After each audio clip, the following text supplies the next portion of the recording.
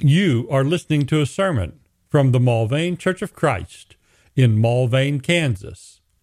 Subscribe in your favorite podcatching app or find and listen to any sermon online at mulvanechurch.com/sermons. The 17th Psalm.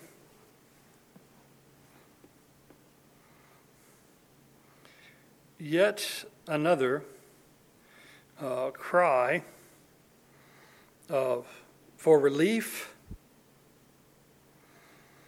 We might even note in here at times, as we have with a number of psalms in this section of the Psalter, complaints, but it's always complaints that are tempered with confidence. The recognition of God's rule of the world, yet also recognizing that the way the world is going is not right. And so we see this in conflict, and we see this having to be worked out in these songs. The faithfulness, and at the same time, the desire for God to be more active and bring the promises that he has for justice and for relief to come and maybe come a bit more quickly. So Psalm 17. Hear a just cause, O Lord. Attend to my cry. So we start off with the justice of the one making the request. Like so many in this section, about 2/3 of them in the first section of Psalms are Psalms of David. This one is as well.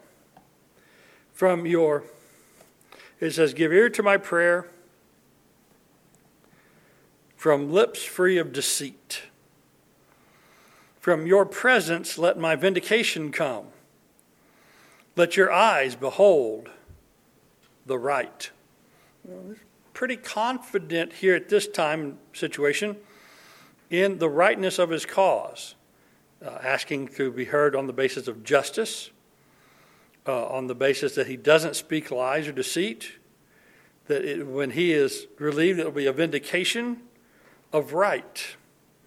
4 verse 3, you have tried my heart. You have visited me by night. You have tested me, and you will find nothing. I have purposed that my mouth will not transgress. So I've sworn that I won't swear with my tongue. Think about what James said. How difficult is that? Right? The tongue is restless evil. It's a fire. Who can contain it? James would say in the New Testament. But here the psalmist says, I have made it a point not to sin with what I say. With regard to the works of man, by the word of your lips, I've avoided the ways of the violent. My steps have held fast to your paths, and my feet have not slipped. Again, confident assertion of rightness. I call upon you. You will answer me, for you will answer me, O God. Incline your ear to me. Hear my words. Wondrously show your steadfast love, O Savior of those who seek refuge from their adversaries at your right hand. Keep me as the apple of your eye. Hide me in the shadow of your wings from the wicked who do me violence, my deadly enemies who surround me. They close their hearts to pity, and with their mouths they speak arrogantly. They have now surrounded our steps. They set their eyes to cast us to the ground. He is like a lion eager to tear, a young lion lurking in ambush. So they're out to get us, Lord. Help us. Arise, O Lord. Confront him. Subdue him. Deliver my soul from the wicked by your sword, from men by your hand, O Lord, from men of the world whose portion is in this life. You fill their womb with treasure.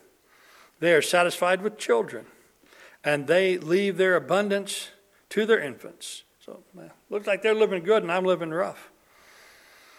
But as for me, I shall stand before your face in righteousness. When I awake, I'll be satisfied with your likeness. I have to take that last phrase, when I awake, I'll be satisfied with your likeness. I have to take that myself as the resurrection, not the morning. Because it's in that final morning when we'll truly see him that our true satisfaction will come. But what do we make of this one who makes such absolute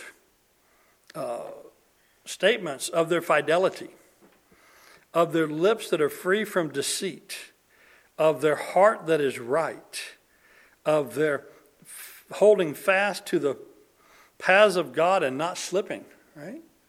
Psalm 119, is it 108? Thy word is a lamp to my feet and a guide to my path. Here's someone saying they have followed God's way and they have not slipped.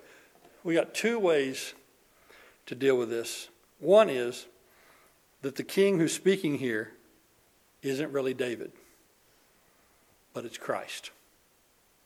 There are a number of places in the Psalms where the words of the psalmist are put into Christ's mouth in the New Testament, Hebrews in particular, but also in the Gospels, where the words of the psalmist are put into Christ's mouth for their ultimate fulfillment.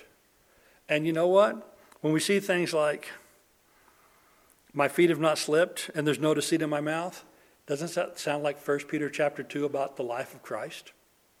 There was no guile in him, no deceit on his lips, that he left us a path that we could follow in his steps. So Psalm 17 might be Christ's psalm more than David's psalm. And the other way to take this is David is speaking of the rightness of the things that he's doing while getting attacked in this world, while being a faithful servant of God, and while in regard to these things doing nothing wrong. But no, we wouldn't take this as an absolute 100%. David never slipped. David never misspoke. David never lied. Because what do we know if we read the history? Yeah, he did. He did all of those things. But the Psalms have places that account for that too.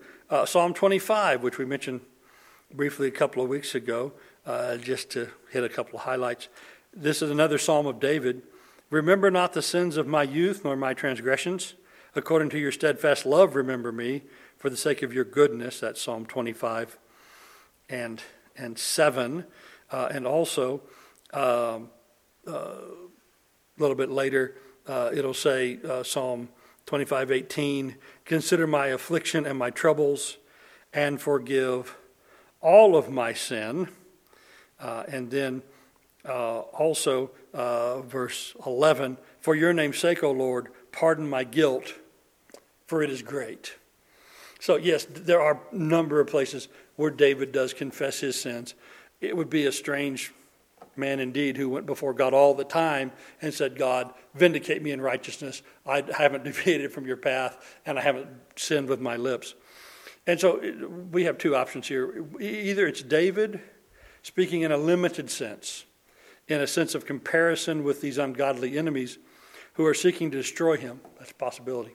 The other is that this is, like a number of other psalms, this is a psalm of our Savior.